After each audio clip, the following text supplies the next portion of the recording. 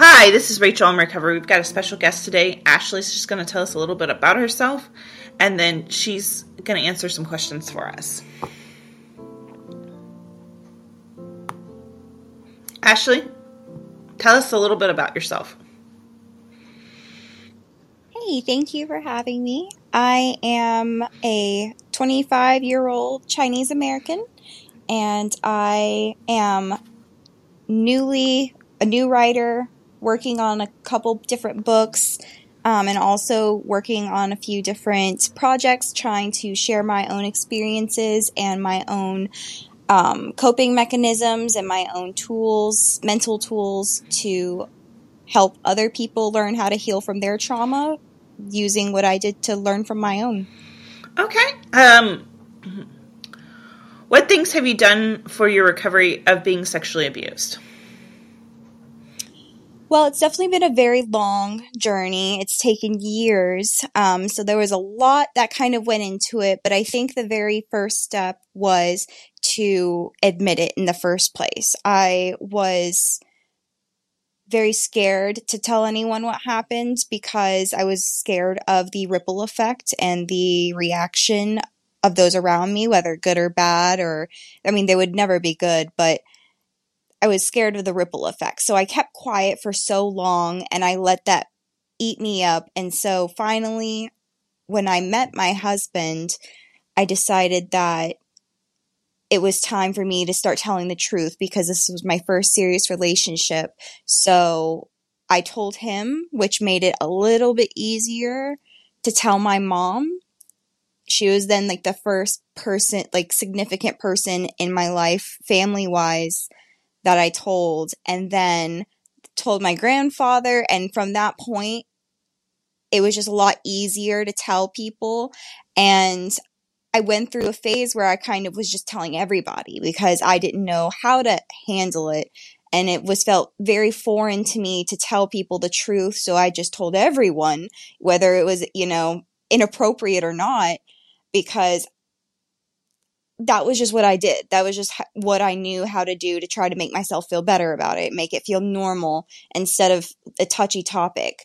And then as I got older, I started to teach myself survival skills, mental survival skills. So when I start going through a really rough patch with, mentally, I tell myself 6 months from now, I'll be fine. 6 months from now, things will be different. 6 months from now, life will be different and I will be that much further. And that's really what got me through every step of the way. And I reached my peak most recently when I wrote my very first diary entry. And in that diary entry, I set expectations for myself that there were no expectations, that I might write in my diary every day. I might write every few days, once a week, once a year. It doesn't matter. But when I feel the need that I'm feeling overwhelmed, just write it down. And that kind of erupted this thing in me where now I'm using every outlet and I set no expectations for myself because I used to have a hard time picking hobbies up and breaking the habit for one day and never touching it again because I set mental expectations for myself. And now I'm using art as a form of coping. So when I start feeling really dark or gloomy, either I write down the words that I'm feeling or I'll paint paint the patterns and colors that I'm feeling. Because sometimes I feel in patterns and colors or in metaphorical pictures. And so now I've kind of got different creative outlets. Every time I'm feeling emotional, I just follow that. And it can be something crazy like swinging around on a tree or going on a jog or just any different way that whenever I'm feeling down and frustrated with the stuff like flashbacks and stuff, when I get overwhelmed, I just pick an outlet and I use it. And I usually feel better after.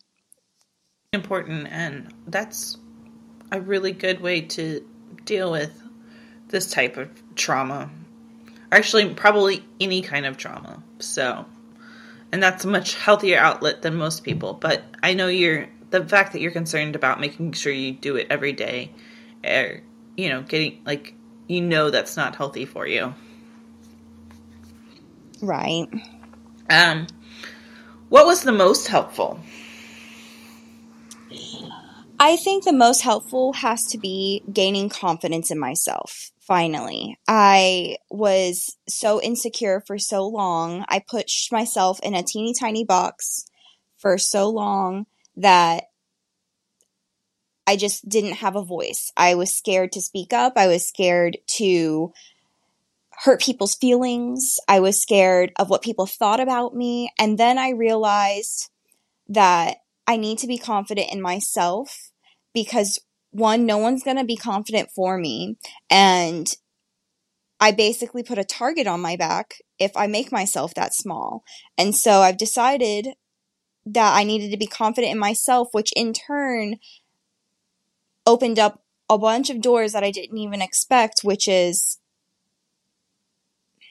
I'm no longer embarrassed or worried about the embarrassment of my family, because since I shared my story, immediately I got backlash from my family that they're feeling embarrassed because I'm sharing, because it's immediate family that did this to me.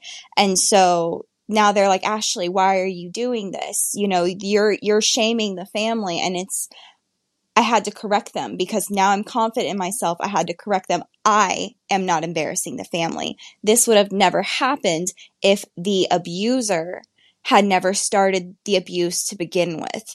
If you have a problem or you feeling embarrassed, you address the abuser. You don't address the victim. And when I realized that, I shared of my own video explaining that, because I can see how without confidence, you would let that eat you and you would let that push you back into a hole. And so for me, having confidence was just the most helpful thing, because that's just one example, but overall has just helped me address all of the toxic members of my family, give me the strength to cut them out. And now I live so much happier away from everyone who's ever made me feel small or made me feel like it was my fault in any way. Well, and that's important. And I think in our society, we're trying and we're working towards that, but we are far from getting over victim blaming for our perpetrators' actions, which is ridiculous, but it's been going on for a very long time. Actually, since, the first encounter I can think of is Lot and his daughters, but that's a whole other spill. How did your family respond?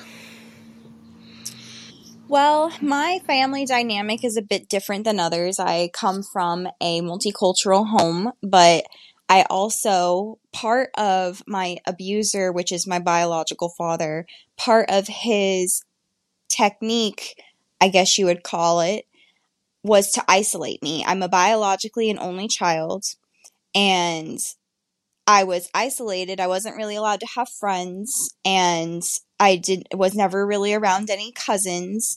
So it was really just me, my mom, and my dad. And then I have my grandparents. Well, my mom was the first family member I told. She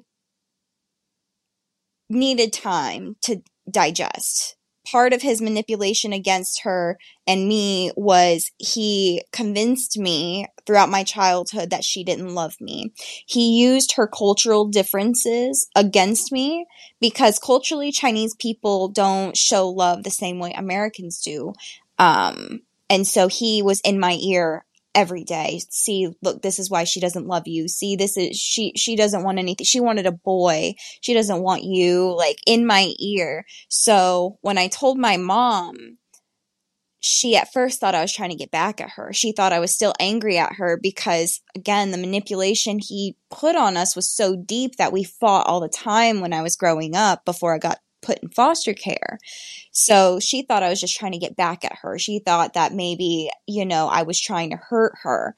And she hung up with me, and it's like, I need to think about this. And after about 1 to 2 days, she called me back and she was like, I think, I believe you, because now I realize things are making sense within their own marriage behind doors that I didn't even realize. I guess stuff was going on that he was like emotionally detached from her, treated her really badly in the bedroom. And it made her realize, it was happening under her roof all along. And she had no idea. And she could see after some time to digest it, see it plain as day. Whereas then my next person I told was my grandfather, which was his father. And he, to this day, is still taking it very hard, but he luckily believes me 100%.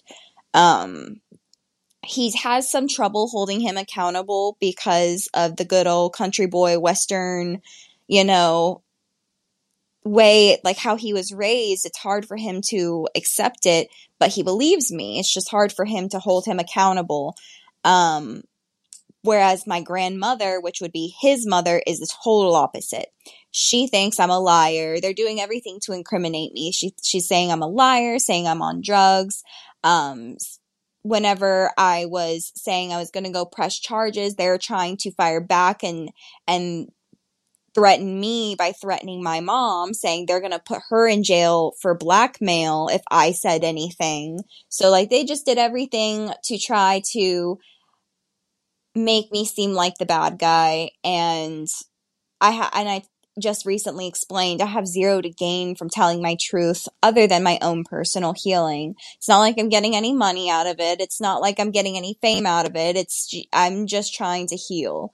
And so that was the reaction. It was all, different, but I realize now I've just recently sent a message to my grandmother explaining my case, again with confidence, telling her I don't owe her an explanation. I don't care what she believes or who she supports. If she wants to know the truth, I will tell her the truth graphically and in detail. But if she wants to stay supporting this monster, go ahead. Then I have nothing more to say to her for the rest of her life. And that's the extent of my family. I mean, then the extended family that I've told, like cousins and further on, they're all in full support of me and my mom, and no one else is really kind of against me, which I find very fortunate because I know there are a lot of people with a lot of families that even their people's direct moms will go and blame the victim. And so I'm very fortunate that most of my family reacted the way that they did. No, I mean, it can be. I didn't have anybody not believe me, but still there's conflict on my dad's side of the family, and I don't think it'll ever get better. But how did your community respond? I received an overwhelming amount of love and support once I finally spoke up. It was amazing. And really the only reason I even went public with my personal friends was because I was not the greatest friend growing up. And in my late teens, but basically before I started working on my own healing and my own recovery, really working on it, not just saying I wanted to, not just living in despair and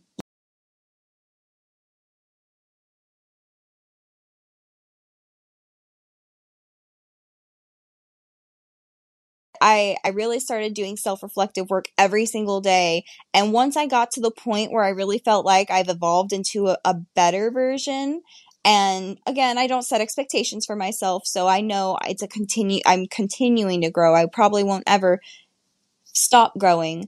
But once I felt I was at the point that I was healthy enough, then I went public on my personal pages saying, hey, to all of my friends and family that have known me and had experiences with me, I am sorry because I really was a toxic link to them, to most of them, in some capacity.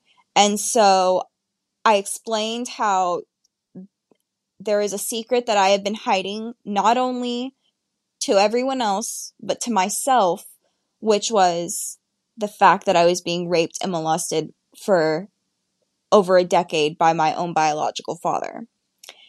And because I was in denial of that, because I stuffed that away, I turned into just a very toxic person in everyone's lives. And I was sincerely sorry about that. And I didn't want anyone to think that it was either their fault or that, I would never recognize my faults, because I did at this point. And so once I shared that experience and I shared, that self-reflective and apologized, I got an overwhelming amount of support from all of my friends and family that read it. And then I created this new platform on Instagram. I started on Instagram and I'll soon expand it. But once I created that platform, I first started with trying to start from scratch. I didn't want anyone personal knowing about this platform. I started sharing like my writings and stuff on there. My writings are what helped me kind of cope with all of it, because I would talk in poems or in metaphors or sometimes in affirmations. And so I would just post those on there. And once I started gaining my own following on my own, then I shared it to my personal platform, letting them know, hey, I really am diving into this mental health recovery world. And if anyone wants to join me, you guys can follow me. And I, again, got an overwhelming amount of support that I did not expect. And now I feel like the feedback is pretty positive. Since I've started sharing my story, I've gotten people that I don't know from all over the world reaching out to me saying how my writings are resonating with me. I can see on my professional I don't analytics that people are saving and sharing my writings. And so I would say for the most part I've had a pretty positive community response. Well, that's very helpful. Um, was there any re-victimization or victim blaming? I think we've talked a little bit about Yeah, this. there definitely was.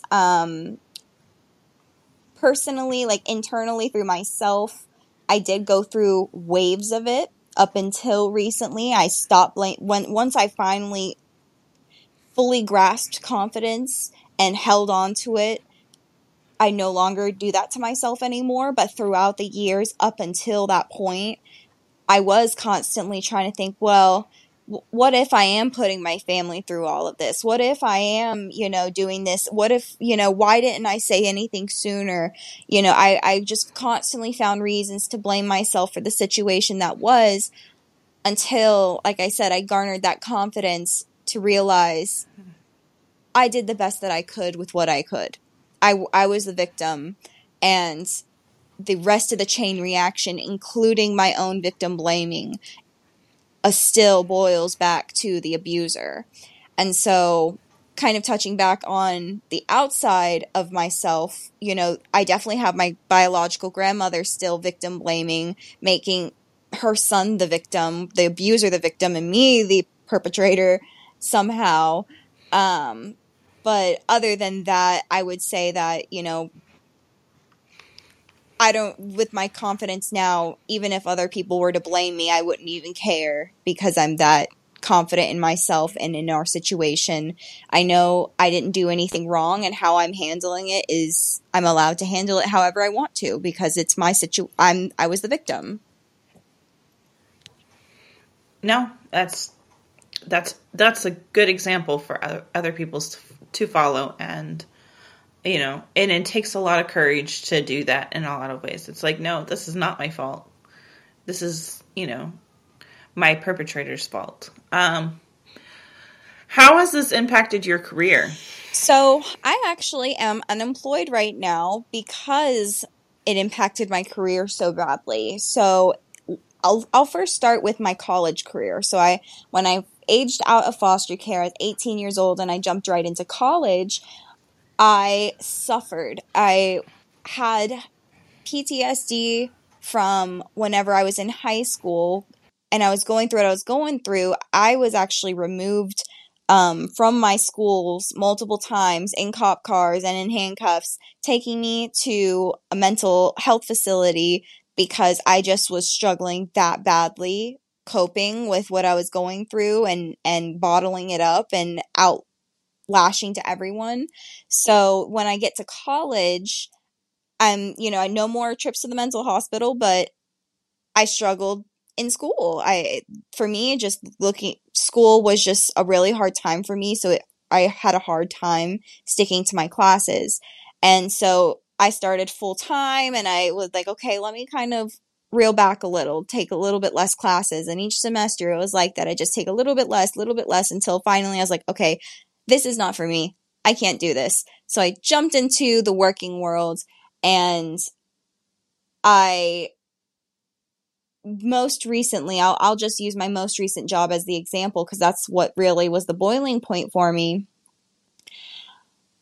Not that people were yelling at me as part of my job, but when you're dealing with the general public, you sometimes get those upset people that look at employees as nothing but like part of the company. And so they're yelling at the company, but in turn, really, they're yelling at you because you're on the phone with them.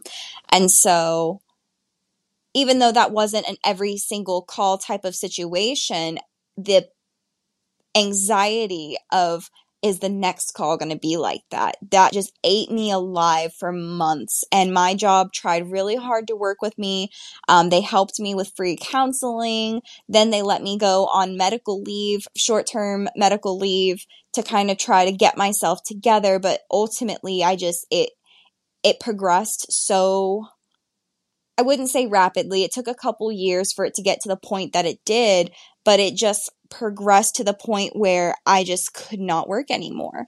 And luckily, very fortunately, I have an amazing husband that, is able to work for both of us. I don't have to work, but I liked working. I liked bringing in money, and it was really hard for me to have to quit working. But as of recently, I found a new outlet and started writing, and I don't know what's to come of it, but if it does, I will find that very much worth it as an investment of my time. Because now that's my work, is I'm constantly writing and working on all of my books. I'm working on 3 different ones right now. And the way that I look at it is, if it make something of it, amazing. And if it doesn't, these will just be books for me to read to my children someday, whether it's, for young reading or show them as adults. So career-wise, it really did hurt me, but now I realize I just wasn't in the right field. Well, and you got to find the right field, and customer service is a brutal field to be in from even mentally healthy people. Yes, it can be people are ruthless sometimes. Yes. How has this impacted your dating life? Well, so I tell people that my husband is my very first relationship and my first boyfriend, which is true to an extent. Before my husband, I was the very typical, this girl's got daddy issues. I bounced around guy to guy, and like back then it was, it was very, like, I did not enjoy what I was doing, but I didn't know what else to do. I tried to get an emotional attachment to these guys, and when you're young and you're like late teenagers, hormones, and you know how it is. And so I would try to garner an emotional attachment, but ultimately it would always lead to just something physical, and then it was over, and then it was on to the next one. And I didn't like that life, but that's just how I guess I was dealing with it. And then finally, I decided I was going to move to a new city that I'd never been to and go to college there. And I told myself the whole point of moving, I was like, Ashley, you are done focusing on guys. You need to focus on yourself. You need to work on yourself and healing on yourself, because you can't expect anyone to respect you and care about you if you're not respecting and caring about yourself. So I moved away to Gainesville, Florida, which is where, UF is, and started college there. And after about 3-4 months of only focusing on myself, I then met my husband in one of my classes, and I remember I won't go into our love story, but I just remember that I told myself when I first started talking to him, I was like, I know I told myself I didn't want to meet guys. I know I told myself this was about me, but I just had such a strong gut feeling about him. So I went out on a limb and I talked to him, and thank God that I did. It worked out amazingly. But then after like a week of talking, he invited me over to his house, and that was rule number 2 for me. I was like, I am not going to end up in someone else's house again, because I put myself in too many situations that I did not want to be in by accepting invitations to people's houses. So, but in his case, I had such a strong gut feeling, and we were, that first week that we met each other and would talk in school, it was just different than anything I've ever had or felt before. So I was like, okay, Ashley, last time. This is the last time. If it doesn't work out, you are done and you are focusing on yourself till you're out of college. But luckily it worked out. It did not turn out like all of the past experiences, and we moved on pretty quickly, but here we are 5 years later and stronger than ever. And he really has been my backbone. And I don't think I would have healed to the extent that I did without him, which I know is bad to say. I know it's not good to be so codependent, but he really helped build me up by keeping my confidence, constantly reassuring me that he's here for me, that he loves me. Even whenever I went into my emotional mental breakdowns, I had several of those throughout our relationship. And, I lashed out on him several times emotionally, and he just stuck by me because he knew what I went through. He knew what I needed. And that really helped me heal in the end. Well, and I don't think it's a bad thing. I think that's what part of being in a relationship is. And, if it's a healthy attachment, then it's a healthy attachment. Yeah, we have definitely got to the point where, as we stand right now in our relationship, I love myself as an individual. I'm happy with myself as an individual. And he, same thing for him. And now we're both at the point, we definitely needed each other throughout those early years, and we couldn't have said the same thing in those early years. But now, as we're matured and we've grown together, we've worked really hard to grow together, and that we've grown as individuals. So we're both content and love ourselves for who we are, but then we also can share that love with each other. And it just made our relationship that much better, that we are both now confident in ourselves, and I really don't think we could have gotten there without each other. Thanks for listening, guys. Rachel in Recovery will be back with Ashley Chung's Journey Part 2. And you can always follow us on your favorite platform for social media or for podcast. And Patreon is now supplying us with t-shirts, mugs, and other kinds of swag that you may enjoy for sponsorships as low as $10 a month. And you can always come to our website at rachelandrecovery.com, especially if you want to be a guest on the show. That would be awesome. Thanks, as always. I'll hear from you guys next week at 10 a.m. on Thursday.